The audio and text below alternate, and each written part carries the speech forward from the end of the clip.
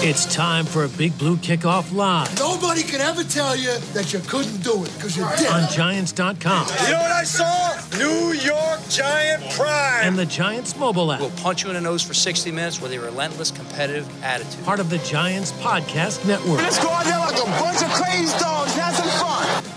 Welcome to Thursday's edition of Big Blue Kickoff Live on Giants.com and the Giants mobile app, presented by New York Lottery. Get out there and play. John Schmelk, Paul Dottino with you. We will be taking your calls later on in the show at 201-939-4513. We'll also be taking your tweets at hashtag GiantsChat. But what's going to become a semi-regular Thursday feature before every Giants home game, and maybe even a big road game as well down the road, is the Sims Spotlight, brought to you by Bigelow Tea. Get out there and tea proudly. Joining us is Phil Simms. Phil, what's going on? You got Schmelk and Dottino here.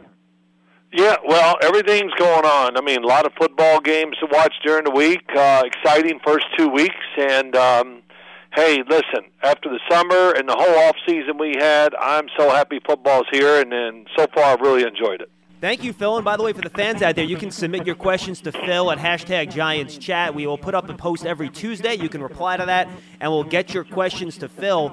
And, Phil, we got some really good questions actually coming in from some of our fans. We'll get to them in a second. But I want to go here first because the Giants are playing the 49ers this week. They are really banged up. How do you think this affects what the 49ers are going to do this week on both sides of the ball? What have you seen from them on tape the first 2 weeks of this season? Well, you know, the first thing and always with the 49ers, two things. Rush defense, guys that can rush the passer, and running the football. That's what you see. I think the fact that they got so many injuries, starting another quarterback, missing two pass rushers, or, you know, maybe the best pass rusher in the NFL, and another guy inside in Solomon Thomas. But, you know, it's interesting. Psychologically, I think the team has to be down, complaining about the turf. Here they come again. All those injuries, backup quarterback. And the Giants, they got a couple things on their side. All those things I just said, and desperation. 0-2 in the NFL is an unbelievably tough place to be, but 0-3, man, you know, then you start second guessing yourself and what you're doing if you go 0-3. You know, Phil, we talked to Joe Judge about the whole turf thing that Shanahan and his players brought up last week after the game against the Jets. And Judge said, you know, I had my guys doing a walkthrough virtually every day for a month during training camp. Nobody ever said a word. Everybody's fine with it. For me, I think the distraction of talking about an injury is probably the last thing in the world the 49ers should be doing, because that's when you start getting hurt, is when you think about it, right? Well, I'm not going to say it lets you get hurt because you're thinking about it, but it can make you apprehensive. There's no doubt. I mean, they haven't let the subject go. I heard it again this morning, some more complaints about the turf. So, you know, the one thing you can do, like all football players, I mean, Bill Parcells used to say it, hey, go take enough pair of shoes, make sure you get the right pair of shoes that works, because I don't want to hear anything about sticking to the turf, you're slipping, or none of that. That is not an excuse that we're going to take. So, you know, the 49ers got to stop thinking about it, talking about it, and knowing, hey, listen, it's the Giants. They're 0-2, but I'll tell you what, this will be a very competitive, close game, and I think the Giants will be in the same position they've been in the first 2 weeks. A chance to win the game. Can they make those few plays down at the end of the game to win? Phil, one more on the 49ers before we switch our gears to the Giants specifically. You know, Shanahan's known for that outside zone scheme, a lot of play action off of that. I didn't see quite as much of that watching their offense on tape the first couple of weeks. A lot more power. They have been pulling their guards a lot on their inside runs.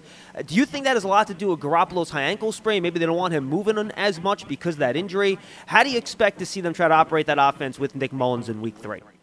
Well, you know, Nick Mullins has played. I like the way he played a couple years ago when he played, I think, 8 games. But I think he kind of stood out. That's why he beat out Beathard. C.J. Beathard is the backup quarterback. He probably has a better arm and throws it with more power than Jimmy Garoppolo, but he doesn't have that experience. And I know this. You know, the Shanahan offense, it has to be more diverse. I think as the year goes along, they're going to try to do that. It got a little one-sided. We saw it in the Super Bowl. Yeah. You know, they don't throw it towards the sideline much, things like that. And there's only so many times you can make the fake and throw that play-action pass over the middle. So they're trying to be diverse. I've seen it with other teams. Green Bay, Seattle. A lot of teams have changed their offense and their offensive thinking because, teams, NFL, they study, they get used to it, and they react better to it when they see it. Phil, I'm curious, from your perspective, when you look at this Giants team over the first 2 games, now maybe the execution wasn't always there, and obviously they're 0-2, but can you already see some of the fingerprints of what a Joe Judge team is in terms of their fight, their discipline, their purpose? Their penalties are certainly down. It just seems to me like maybe he's already starting to have an impact, him and his staff. Well, listen, I hope so. I do see certain signs. One, I still have great hope for Daniel Jones and believe in him as a franchise quarterback. I think the offensive line has showed some really good signs of how they're playing. I'm still a little puzzled by what I see, what I know they have up front, the fact that they can't run the football a little better. I understand the Steelers just blitzed to high heaven to make sure Saquon Barkley wasn't going to beat them. But the Chicago Bears, they got some big guys up front. They played well, but I still expect more from the Giant run game. And, you talk about the toughness, the competitiveness. It's all there. I've seen it in the first 2 games. But that's just the first part.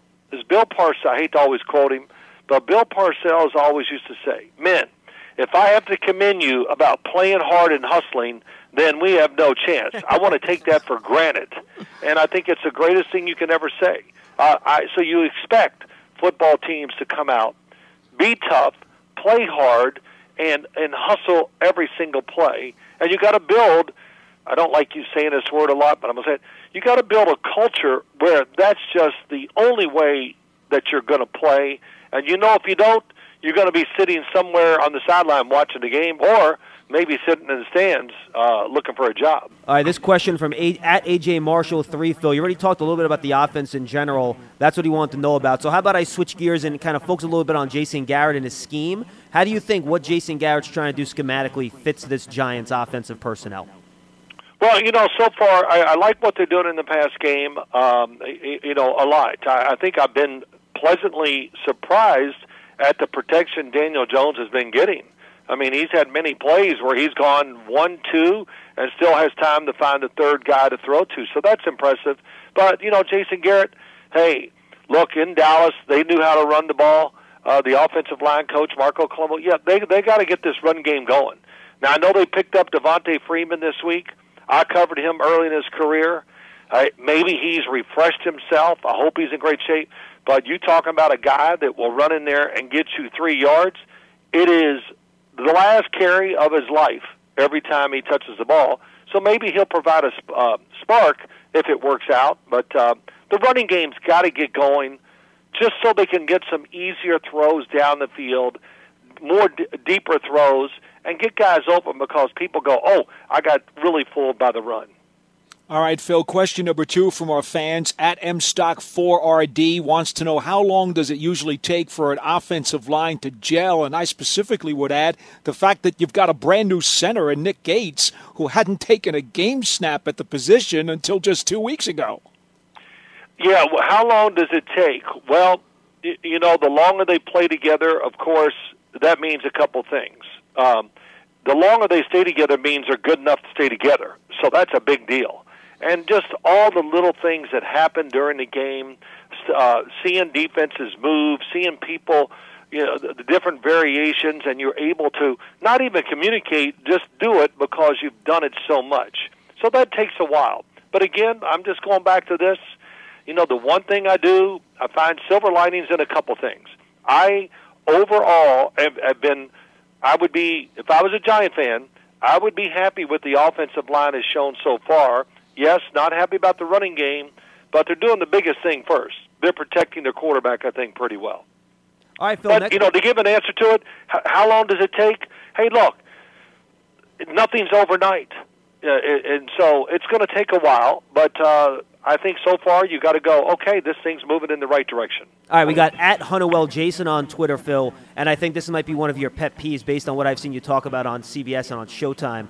Does it surprise you how fast people try to label young quarterbacks as busts, and does it drive you nuts? Oh yeah, we predict the Heisman Trophy winner in week 1, and I'm watching TV this morning, watching games, and all they're talking about the MVP. We've played 2 weeks, and it's an unbelievable overriding topic on everything. And I just go, oh my gosh! Listen, I know this for a fact. I don't know Daniel Jones. Really, have never talked to him, but he's got NFL size. He has really good NFL mobility. And I think his accuracy throwing the football is as good as there is out there, right? I mean, I think he's extremely accurate, spins it hard, and when he needs to, he can put the pep on it to throw it into tight coverage.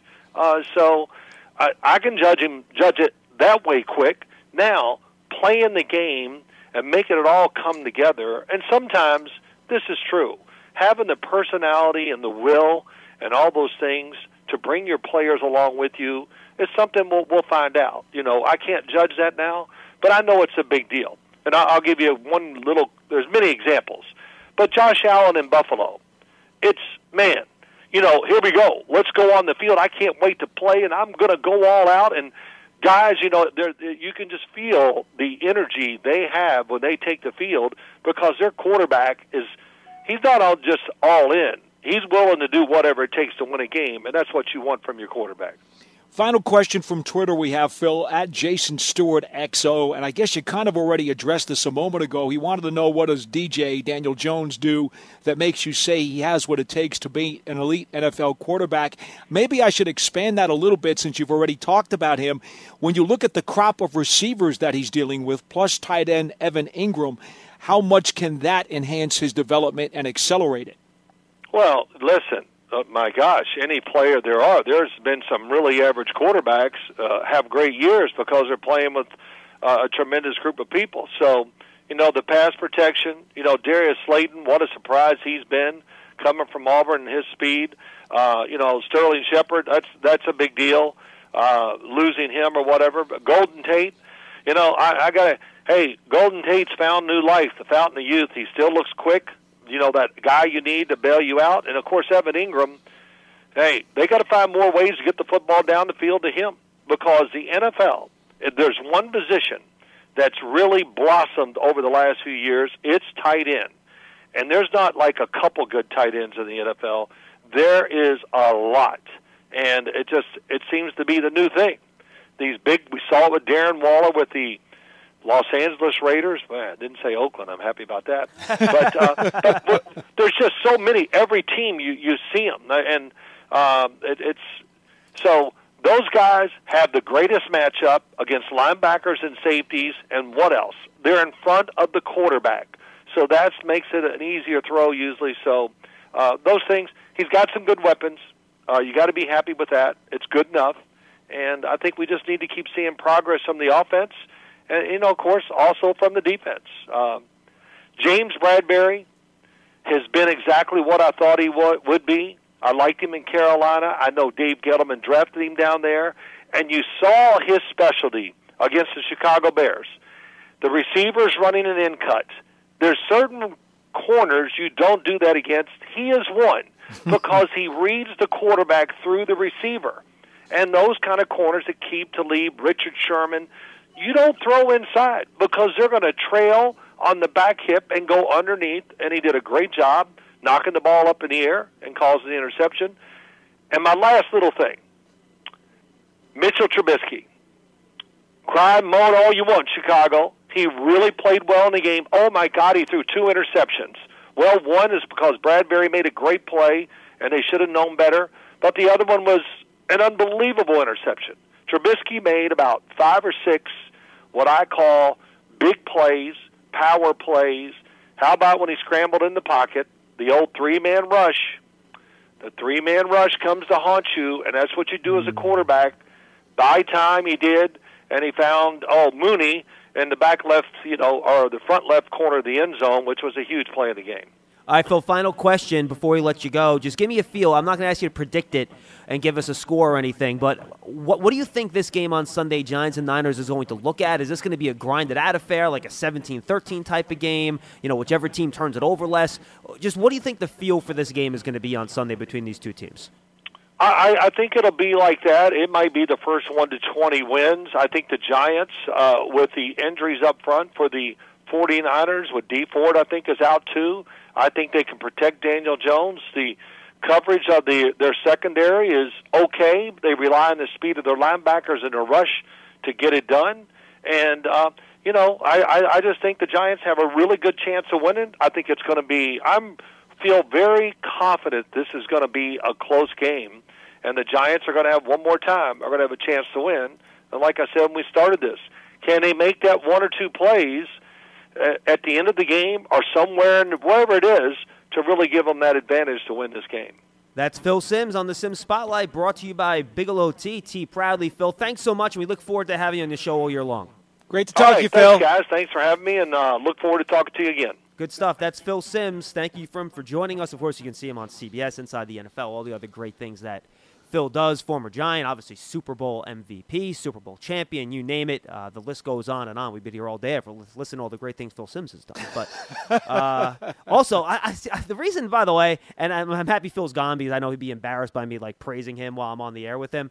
He's become, and I like this. I know some people will be like, John, why are you like insulting the guy? I'm not. No, I love this. He's such like a curmudgeon that calls, you know what, on stuff that people just say in the media but really doesn't make any sense, and I love that. Because he's someone that's played the game and he gets what actually happens, and he's not afraid to say, that's something you say, but that's not actually how any of this works.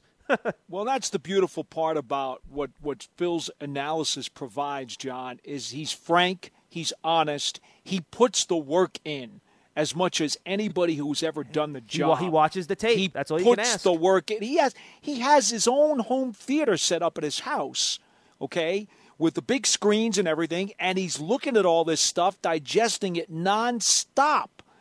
I dare anybody who is not either coaching or playing a game to try to outwatch him in the film room. So we'll have Phil again on Thursdays before every Giant home game, maybe another road game as well to make up for that Week 1 game that we didn't have him on. Again, it's all presented by Bigelow TT proudly. And we'll be sending out on either Monday or Tuesday from the Giants account promotion for the show. If you reply to that tweet with your question, we will get to your questions and we can ask Phil. And really, the questions this week were good.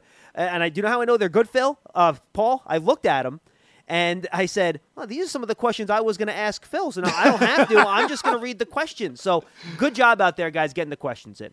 Good stuff. Absolutely. All right, Paul, we had Jason Garrett and we had defensive coordinator Patrick Graham on a little bit earlier today. I'm going to see if I could turn around some of that Graham sound for us before the end of the show. While we're on, we'll see if I can manage that amazing feat. Okay. I don't know if I'm going to be able to, but I'll try. But they spoke today. Nothing earth-shattering from either guy. The one thing from Patrick Graham that I thought was interesting, he was pressed by the media with one question from Jordan over at ESPN about whether or not Corey Ballantyne is no longer the other starting outside corner. He would not really commit to that.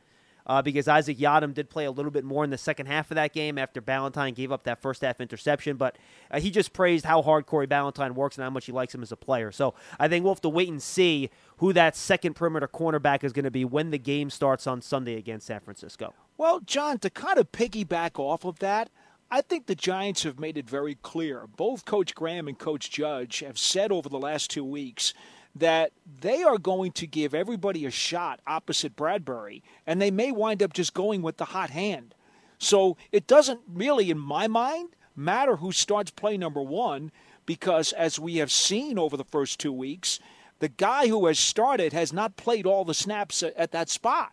They have shifted guys in, and I'm sure they're going to continue to do that until they're satisfied that the player who's in that spot is going to consistently produce over the course of a 4-quarter game. Until they find that guy, I think they're all going to continue to get reps. Yeah, I agree. And I don't think anyone has stood out, Paul, yet to the point where you're sitting there like, well, this guy deserves to get every snap. I don't think we found that guy yet. So I think you got to kind of just keep going until you find that guy and who deserves to be out there more times than not. And who know what? Maybe they find, Paul, that, and again, you have to be careful with this because teams that watch tape and they're good in their preparation can catch on to stuff like this and figure it out, which obviously you don't want.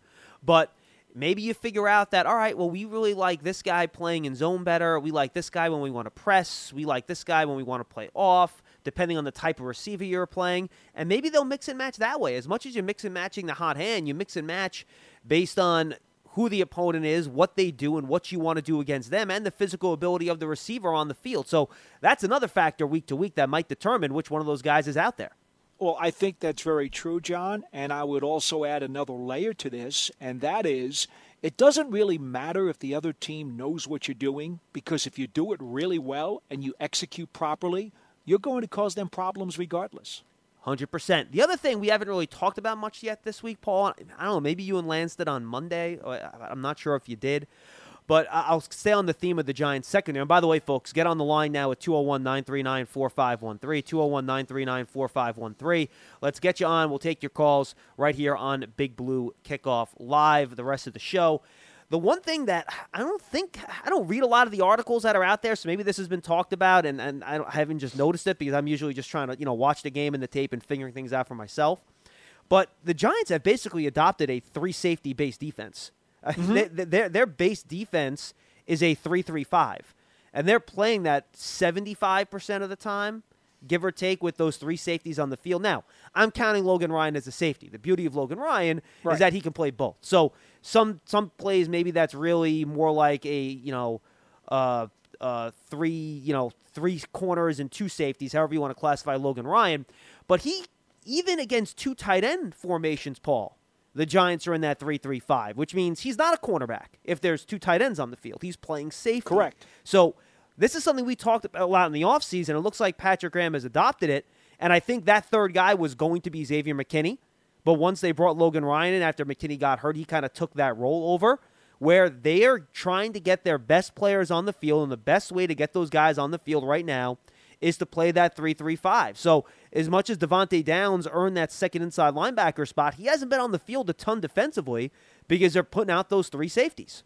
Well, and quite honestly, when Downs got on the field, I don't think he produced at the level that they wanted him to either, to be fair. But I will also say this, John. If there's any way that McKinney can accelerate his return, could you imagine what this defense will look like? Coach Graham is going to have fun with that Rubik's Cube. If he can have Ryan and Love and Peppers and McKinney all on the field at the same time. That gets a little tricky because who are you taking off the field then? Blake Martinez?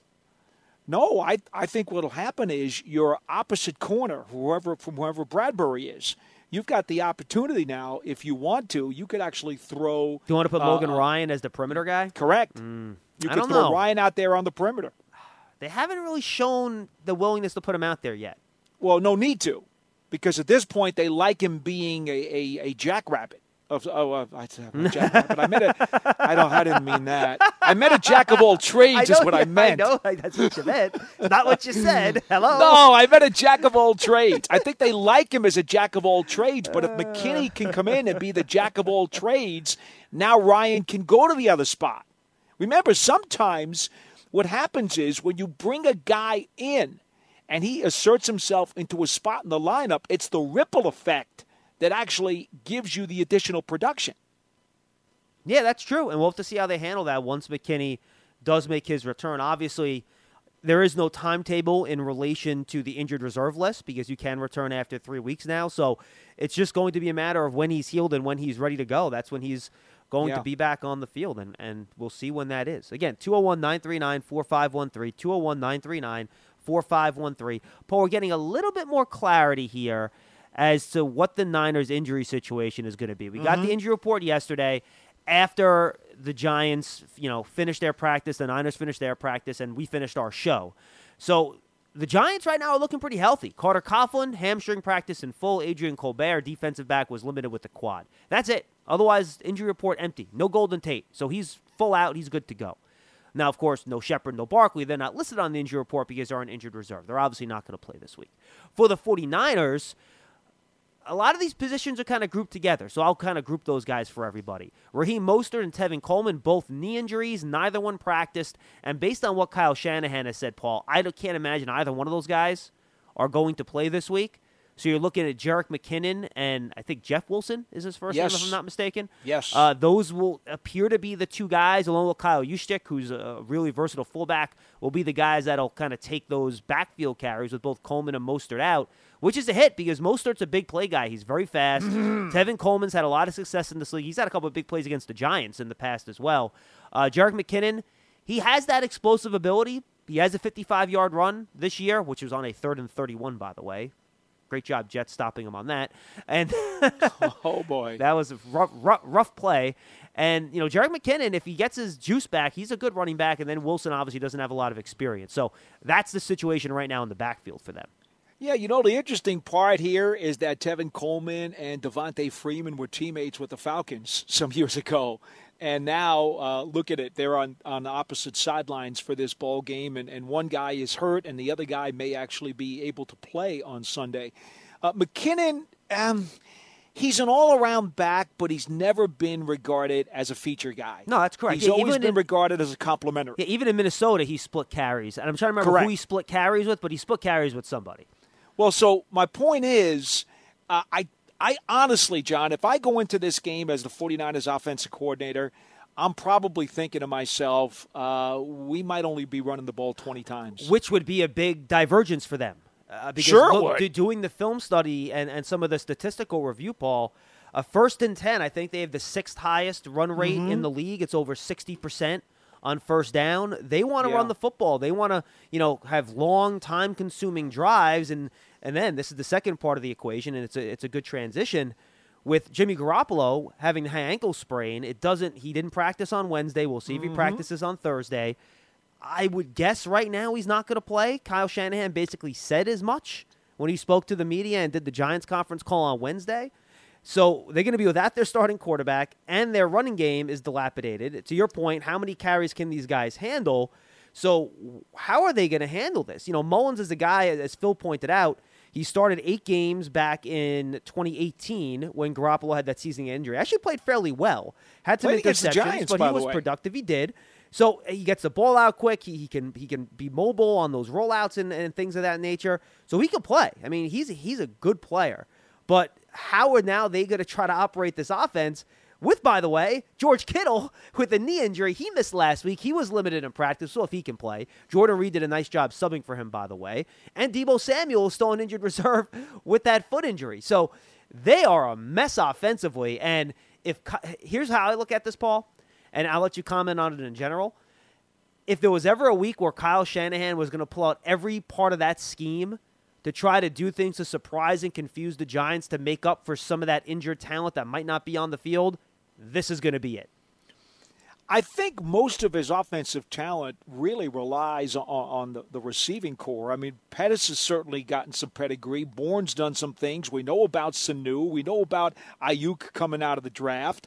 Wilson's got hands coming out of the backfield.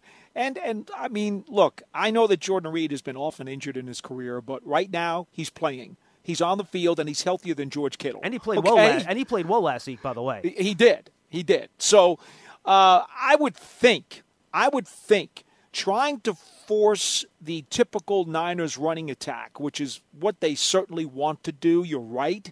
I think that's like trying to eat soup with a fork. I just don't think they've got the proper utensils to do it. And I think that they've got better utensils designed to try to throw it. Now, what I see from Mullins is quick release, quick hitters, short stuff, medium range stuff. He doesn't have the arm strength to really stretch the field, which means the Giants might be able to cheat in the secondary a little bit. And then the other thing about him, yeah, John, he can roll out and throw a little bit, but he's not really a guy who's going to test the edges of your defense with his feet or with his arm. No, he's just not. No. And he's not going to. He doesn't want to take off with the ball either. He's not a Trubisky type. No, yeah, go ahead. I'm sorry. I mean, I guess what I'm saying is, I really believe, and it's like this is one of those, no blank Sherlock, but the 49ers have so many significant injuries on both sides of the ball. I would not feel very good if I were playing anybody right now because they're really handcuffed. Their hands are tied behind their backs. They're going to try to win a game basically hopping on one foot. I think, injuries are part of the game, and the Giants have a couple of devastating injuries themselves. But I think when you look at the Red Cross Bowl, which is what's going to play on Sunday, it's the Red Cross Bowl. I think the Giants, how many times did we hear Joe Judge say the healthier team is going to be the team that wins this year?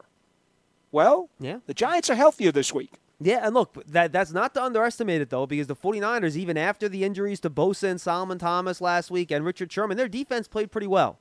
So they're coached very well on defense. The Jets didn't test them, John. No, that is true as well. The Jets had a pretty conservative game plan, but the Niners dictated that too. They played a lot of zone coverage, a lot of two-deep zone. They kept everything underneath, and I think that's what you're going to see this week too. They have two good linebackers in Quan Alexander and Fred Warner. Eric Armstead's still there. Javon Kinlaw is still there. So they do have some players that can still make some plays. I think their defense, if I'm a 49er fan, I'm feeling better about their defense surviving this than their offense, simply because that was the strength of my team to begin with. And I think they're so ingrained in that scheme that they're going to execute it, even if they don't have the great individual players out there. For the fans that know, Solomon Thomas and Nick Bosa, both on injured reserve with knee injuries. Richard Sherman is on injured reserve as well. He's going to be back probably in about 3 games. He hurt his hamstring, I think it was. Leg, I'm sorry, in that Week 1 matchup, so he missed last week too. So the 49ers are struggling on both sides of the ball, but to me, this is still going to be a challenge for the Giants offense, Paul, because, Daniel Jones is going up against a good defense that knows what they're doing. And if I'm the Giants, and this might drive fans nuts, this is the way the Niners play you. I think the Giants are going to have to be very patient here. If you try to take too much and do too much, that's when you might run into some mistakes in this game, turn it over, and that's what's going to lose you this game. If the Giants don't lose this game and they play good fundamental football and don't make a lot of mistakes, they got a good chance of winning it. But the 49ers will try to force you into some mistakes with their zones and things of that nature. That's where this game could be lost if I'm a Giants fan looking at this. Don't make those mistakes on offense. Punt the ball away. It's not a big deal. Your defense should be able to hold up against the banged-up Niners offense and go back and forth. Then be better on third down. Be better in the red zone. Maybe you take the ball away from a backup quarterback a couple times. That's how you win this football game. Yeah, I don't have a problem with that. I mean, Kerry Hyder is going to wind up playing for Bosa at the right defensive end spot. Yep. Now, Hyder had one nice sack year with the Lions. I think he had 8 sacks the one season when I looked it up last night. But other than that, he's been a very pedestrian player. And he's a solid backup. He's a reserve. Yeah, he's a solid backup. And now all of a sudden he's got to play a full game. And remember, he is a backup who is a pass rusher. So what would you do against him, John? You would pound the ball down his throat. Well, if he's the right defensive end, which is where Bosa usually plays, that means it's Andrew Thomas's job to basically take it to this guy all day long. And Quan Alexander is the weak side linebacker. To be perfectly frank, you can also run at him.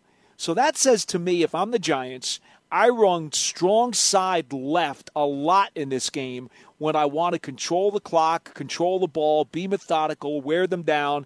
That, to me, would be an Achilles part of this 49ers defense. And I think the other thing that I would be looking for, and I really like this matchup from the Giants' perspective, I like Slayton against their left corner, Witherspoon. I really believe that is a guy who, in my opinion, a lot of promise, 6'3" corner. He's got height, he's got length. But since he had that early foot injury last year, you'd have watched him the rest of the season, they were kind of disappointed. Sherman, he's in there for Sherman.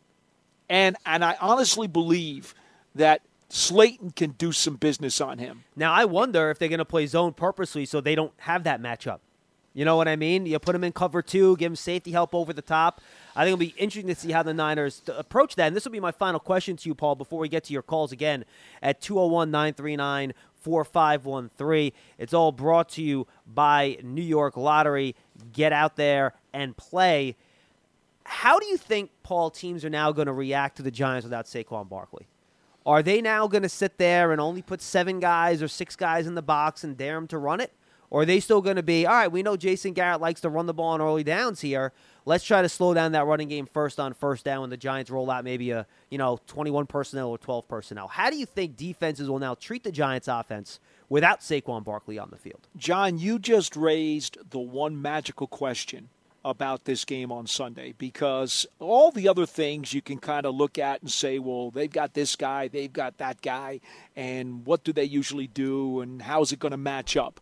The one question that I don't think anybody can answer, and that we'll be here all the way until kickoff scratching our heads on, is what will the Niners philosophically do? Will they tell the Giants, basically, by the way they come out, you know what? We don't have a great deal of respect for your running game. We think that Daniel Jones is your best avenue to victory, so we're just going to concentrate on trying to make things difficult for Daniel Jones. Well, if they do that, can the Giants get their running game going with their combination of backs and with an offensive line that has been sporadic in blocking for the run? Can they do that in week 3 and make the Niners pay for that strategy if that's what San Francisco decides to do? Or, as you said, does it go the other way, and do they go with the age-old philosophy of let's stop the run first and then let's put more pressure on Jones because the Niners think they can get up on the Giants and then force Jones to have to come from behind like he's had to do the last 2 weekends? John, that's the one that's going to be – I'll be scratching my head all the way up until kickoff. I don't know how the Niners are going to approach it. Neither do I. I think it'll be interesting and fun to see how they do. All right, let's go to the phones at 201-939-4513. Let's go to Len in Columbia, Maryland. He'll lead us off here on Big Blue Kickoff Live. Hey, Len. Hey, guys. How you doing? What's going on, pal? First comment, and this fits into a couple of things you guys have been talking about. When you play a team and where you play a team is almost as important as who you're playing. 49ers, you look at their depth chart and you look at their roster. I mean, there's a lot of names there, but a lot of them aren't playing.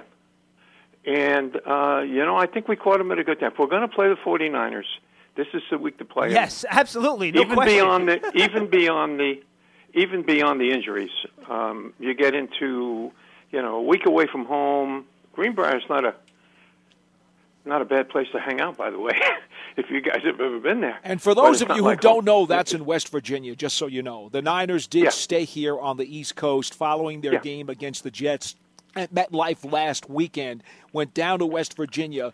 They're doing their business down there. Then they'll come back up the coast to play the Giants in a 1 o'clock game, which is 10 o'clock San Fran time, here on Sunday morning. So, Len, that's a point. And quite honestly, as you heard me ask Phil Simms about, the added mental distraction about the whole turf thing, I mean, there are a lot of reasons why any team now would want to play San Francisco. Oh, yeah, absolutely. I think we caught them at the right time. Now, it doesn't mean we're going to, necessarily going to win the game, but I think we got a little something, going for us here.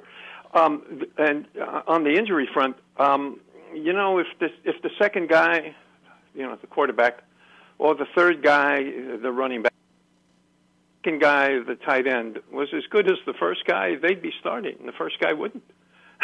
So, we're playing. I mean, Mullins, come on, it's Mullins. It's not Garoppolo. And it's not Mostert. It's McKinnon. Now, Len, honestly, I think the drop-off at quarterback might actually be a little bit less than the drop-off at the other positions, to be honest with you.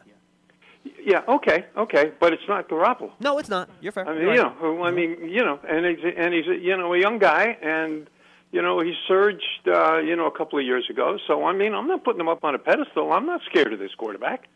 Come on, he's a backup quarterback in the NFL. A couple of things about the matchups. We've got 11 defensive backs on our roster. That's a lot. I'd like to put all 11 on Kittle, but who covers? That was good, Len. That was good. I mean, if Kittle goes 8 for 114 and 2. We're in trouble. Now, to me, Len, those tight ends, it's mission number 1 for Logan Ryan and Jabril Peppers. And I think if Kittle plays, to me, that's Logan Ryan. If he doesn't play, then you put Logan Ryan on Jordan Reed. Good. Yeah, I like that. Let me give you. All right. Let me give you one other option. What's wrong? This is the first thing you guys are going to play. Well, he doesn't play that position. What's wrong with going with the Belichick formula, you put your best guy on their best guy, you shut down their best guy, and let their backups beat you. Well, you want to put Bradbury on him? Yeah, you know How what? about Bradbury?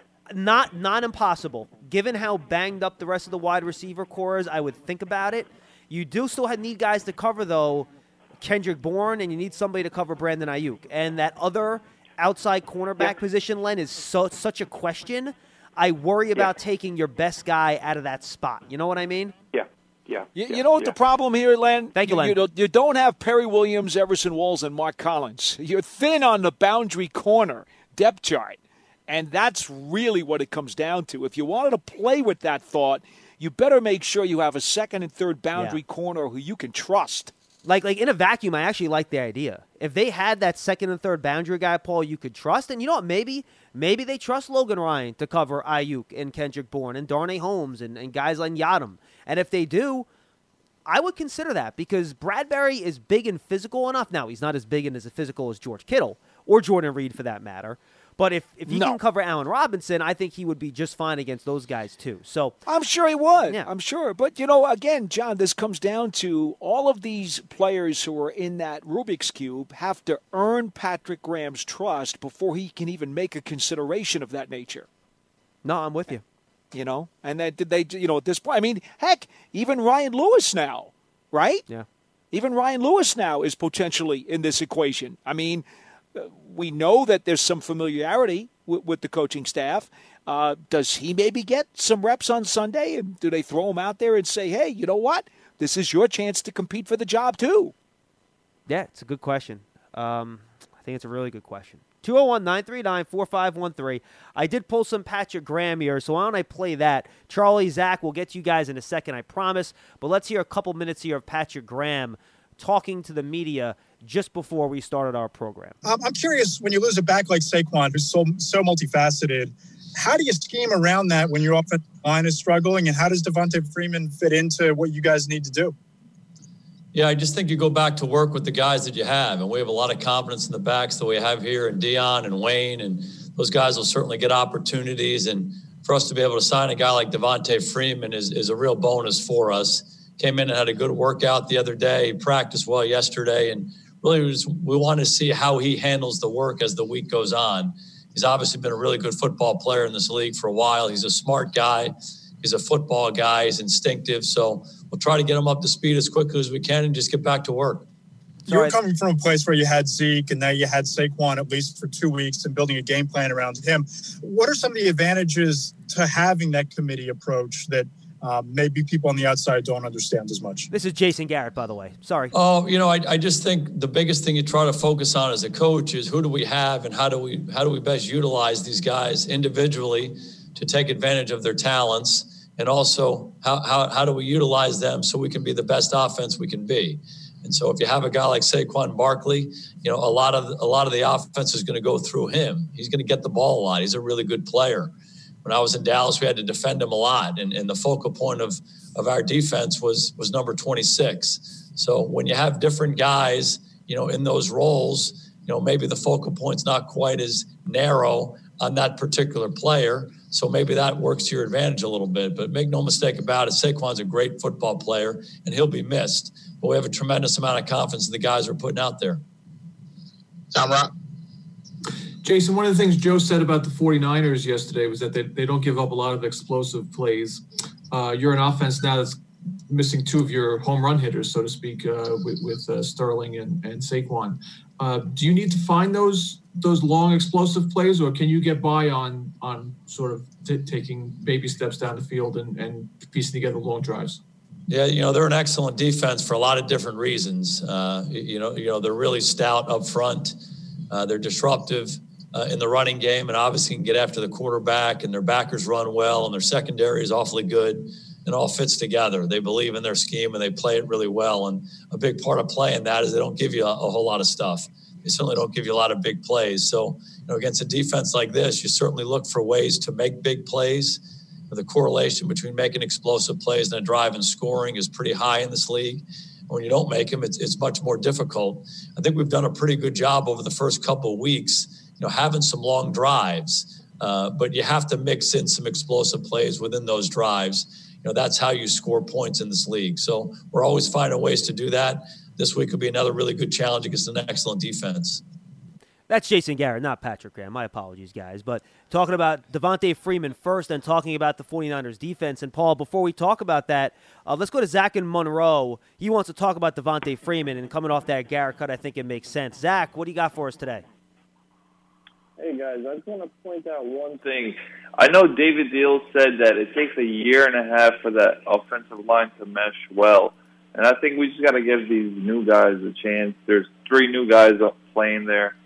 And also, I want to ask my question. Do you think that they're going to run an outside scheme with Freeman since he's on the team? You mean the outside zone scheme specifically? Yeah, specifically that, yeah. I appreciate the call, Zach. Thank you. To me, Freeman's a guy that can do a little bit of everything. And even though he's not the biggest guy, Paul, he was the physical back in that Falcons attack. Coleman was kind of the outside speed guy when they split the carries there, and Freeman was the more physical guy inside. I think Freeman can do just about anything you ask him to do, whether it's pass protection, catching the football, run inside, run outside. I think if you want to pinpoint a running back that you're going to run more outside zone with, I think that's actually Gallman. I think that's his strength, kind of put one foot in the ground and then get upfield, which is kind of what that zone scheme is designed for. I think it's going to be a true 3-headed monster type of attack. Freeman was able to get on the practice field on Wednesday. They must have accelerated the COVID testing program. It used to be 3 days, 3+ days. They obviously got it down to 2 from to get on the field on Wednesday. So that's really good news. I think they'll have a narrow game plan for him. You don't know how good his wind is, Paul, so how many carries can he really handle in this first week? You don't know what kind of shape he's coming in terms of his wind and his cardiovascular health. So, that's a question I think you have to ask in terms of how much he can handle both from a mental and a physical standpoint. So Lewis and Gallman, to me, are still definitely both going to be involved this week. Yeah, I agree in that all 3 are going to take snaps. I truly believe that. I'm going to put a number on Freeman. I probably shouldn't, but it wouldn't surprise me if he touches the ball as many as 8 to 10 times in this game. Sure, I think that's fair. And here's the thing, John. You're right in that over the course of his career, he's been able to be productive in a variety of ways. I mean, that's why he was a 2-time Pro Bowl back with the Falcons. But in truth, when he came back from his injury last season and he started 14 games, the Falcons had changed coordinators. They had changed running backs coaches. You remember Shanahan was his coordinator when he was a 1,000-yard back, and they ran the outside zone scheme. They don't run that anymore in Atlanta, and they didn't run it last year. And I made a call to one of my guys down there who is a regular around the Falcons. And he said to me, look, I don't know how much tread he has left on his tire, but I will tell you this. They abandoned the outside zone scheme. He loved that. That's when he used to get his 1,000 yards. And the thing about it is, this offensive line isn't very good, and they didn't give him much to work with, and they kept trying to pound him between the tackles, and that's just not where he wants to make his move.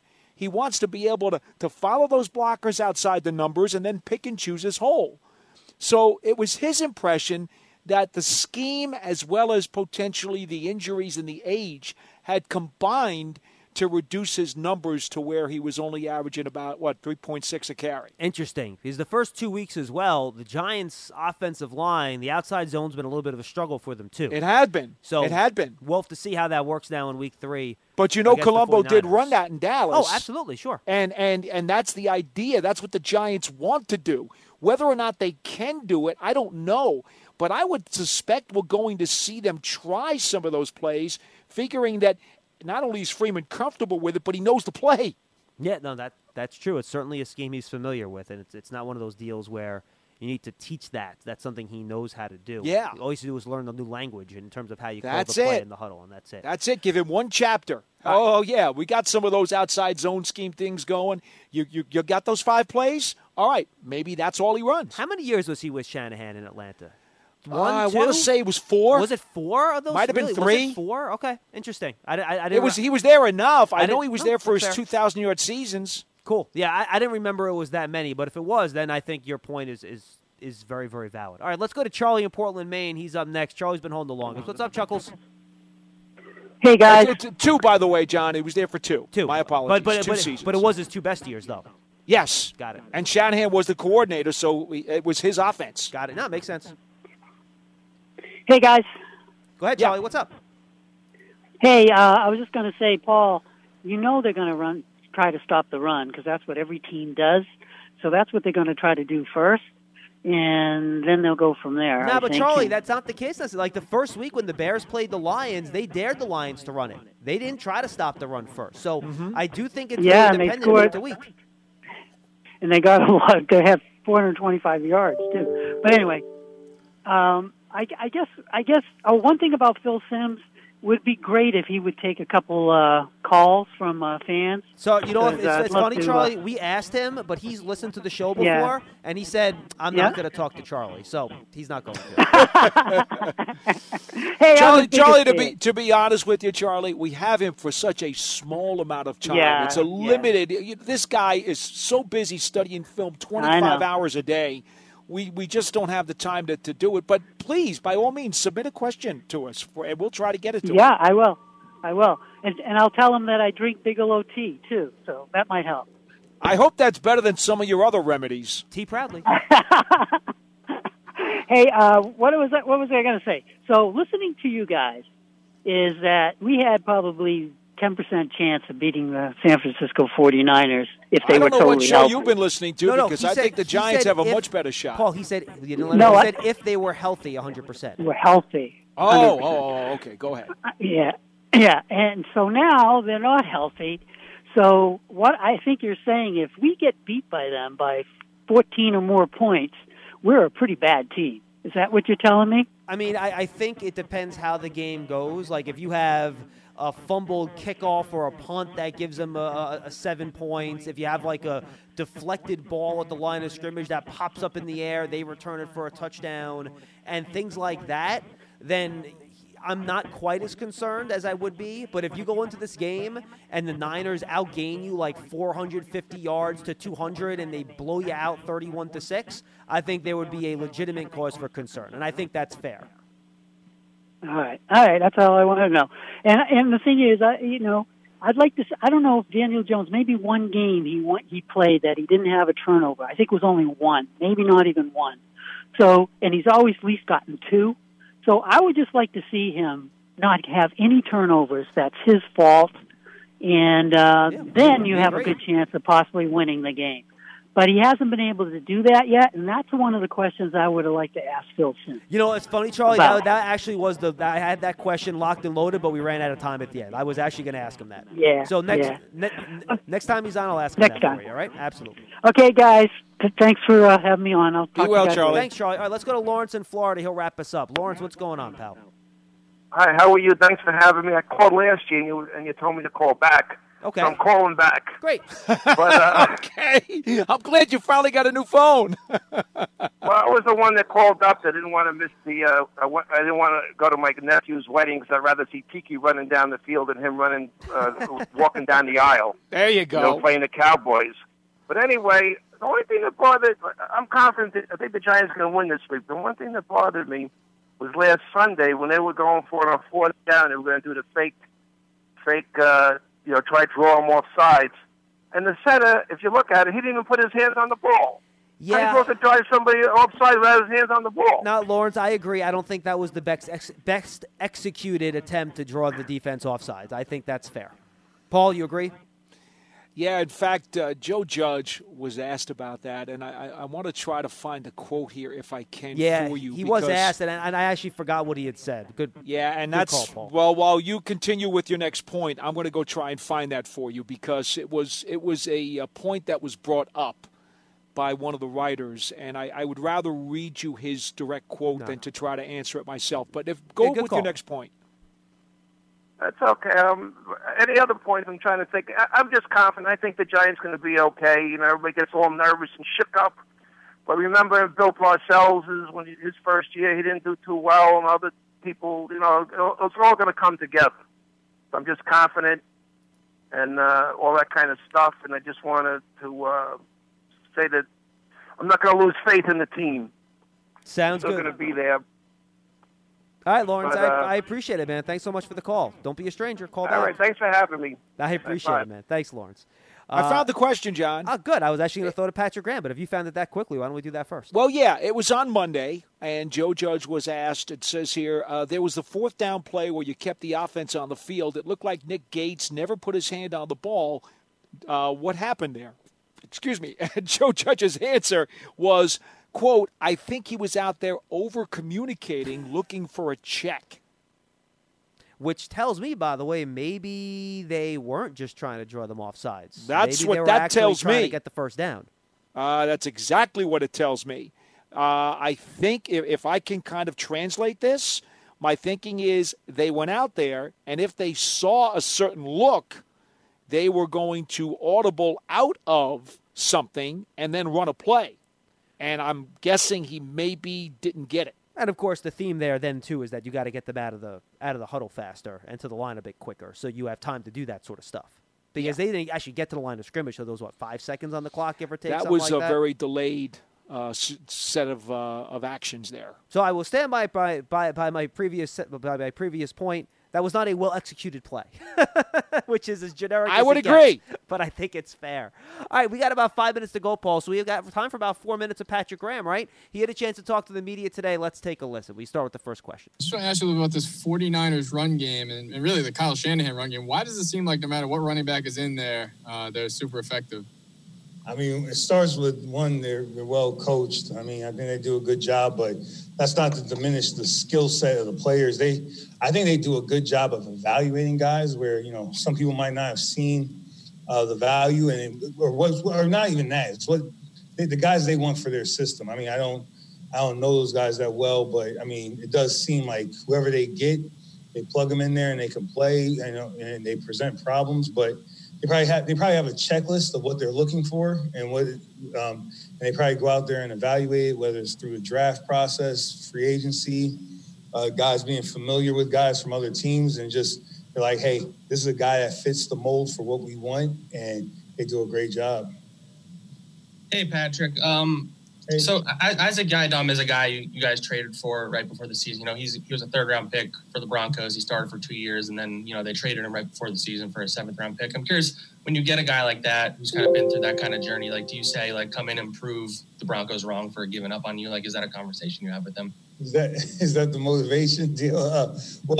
No, because, I don't know the reason why they wanted to they might have had a need somewhere else, and it's all about the value and all this. I can't speak for those guys. But do I use that as motivation? No, I'm just happy he's here. He's a big corner who can run, who can tackle, has some speed, and plays physical. So I'm just glad to work with him.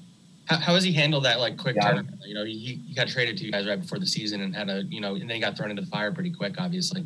He's working hard, in extra time in the meetings, with our younger coaches, like Mike Trier and Blevins working with him. So, he's getting all the coaching he could take and just trying to catch up because, he wasn't here for the Zoom call part of it, and he wasn't here for training camp with us, but he's catching up. Thanks. No problem. Pat, where do you stand at that number 2 cornerback spot, at least the outside, on the outside across from Bradbury?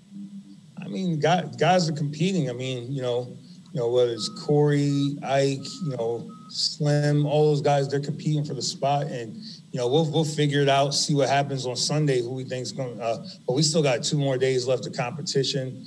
I know the guys are looking forward to practice here today. And, usually what we do, we just evaluate it as the week goes through. And then, you get to the game. And if there's some place where you need to change there, we'll do that. But, I think it's just an ongoing competition right now.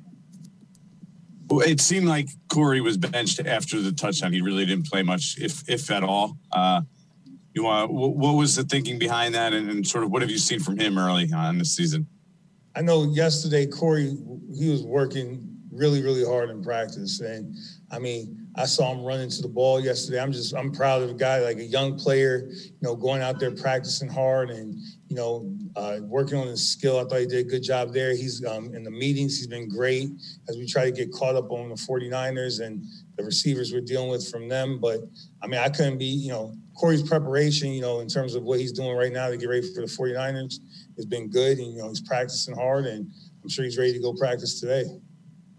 Are you content with his play on the field now? That's also part of the equation, right? I don't know. I'm not content with. I mean, we all have to get better. We all so I'm not going to single him out. I mean, I have to get better. Patrick Graham has to get better. So, I mean, we're in the early part of the season. I got to do a better job of coaching. I got to do a better job of calling the game. I mean, that's how I see it. I mean, so everybody has to get better. Anytime we get complacent in this league, that might be your last day, might be your last year. Who knows? But I'm not going to ever get complacent. I'm never going to let them feel me getting complacent. We got to keep improving. So am I content? I hope not. I hope not. If I do, I'm probably at the end of my career. Well, remember, we learned a long time ago when Tom Coughlin said, you never ask the coach if he's content about anything, because that usually gets a rather pointed reaction. I don't think Joe Judge would be happy with that word content either. But like I said earlier when I tried to paraphrase Patrick Graham, very uncommitted on who that second starting quarterback is going to be on the outside, which, Paul, speaks to our earlier point about whether or not you want to put Bradbury on Kittle, because then who's your second and third guys are going to be. Right.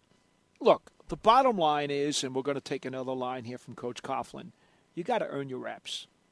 It's really that simple. And how do you do that? Well, you do it in practice, first of all, because you have to show it in practice before they're going to trust you and give you an opportunity to do it in a game. And then when you get out there in the game, you better show up when the spotlight's on. And only then do you get to hold on to the job, because there are other guys sitting behind you who would like every opportunity to try to take it from you. All right, Paul, final thoughts. This is your last show before the game on Sunday. You can, of course, find Paul on our pregame show, which will be 11:30 on WFAN. So give me your thoughts here, Paulie. What do you think? Giants and Niners, I don't need a prediction, but how do you think the game's going to go, and just, what are your final thoughts heading into it? Well, I think, when you asked Phil about the kind of score you're expecting, and Phil said first team gets to 20 may win, I kind of think it might take a little bit more than that. Something in the area of 23 to 24 might be what it takes to win the game, just a tad more. I'm not sure that either one of these defenses is clicking on all cylinders yet where they could say for certain they're going to hold the other team under 20. Giants, of course, they did that last week against Chicago, but I don't know if I have total confidence yet that they can do that. So, but I do like their chances. I'm not going to pull any punches on this, John. We've said it basically all show. If people couldn't read between the lines, then they were closing their eyes. I really do like the Giants' chances. I do think that Phil's right about the desperation being a great motivation. And I think there are enough of distractions and enough of injuries on the 49ers side. To me, it'd be pretty hard to pick them as a favorite against most teams in the league right now. They have too many things going against them. Hey, look, the Giants had a chance to win last week. We said it on the show. They had a chance to win. They just couldn't pull it off. Same deal this week. They'll have a chance to win, but they have to play well to do it, Paul. It's not one of these games where you can go out there, play a C game, and you're going to win. You got to play well to do it. Yeah, the Giants are not near that level yet. Exactly. Where they can afford to make mistakes or they can afford to sleepwalk through part of a game. They're just not there. Okay, I'll be here with Feagles tomorrow, giving you more preview of Giants and 49ers and taking your calls all show long. We thank Phil Simms and Bigelow T for that spot today. And I'll remind you, Big Blue Kickoff Live is presented by the New York Lottery. Get out there and play. For Paul Dottino, I'm John Schmelk. Thanks for joining us on today's episode of Big Blue Kickoff Live. We'll see you tomorrow as the Giants get ready to take on the San Francisco 49ers. Stay safe, everybody.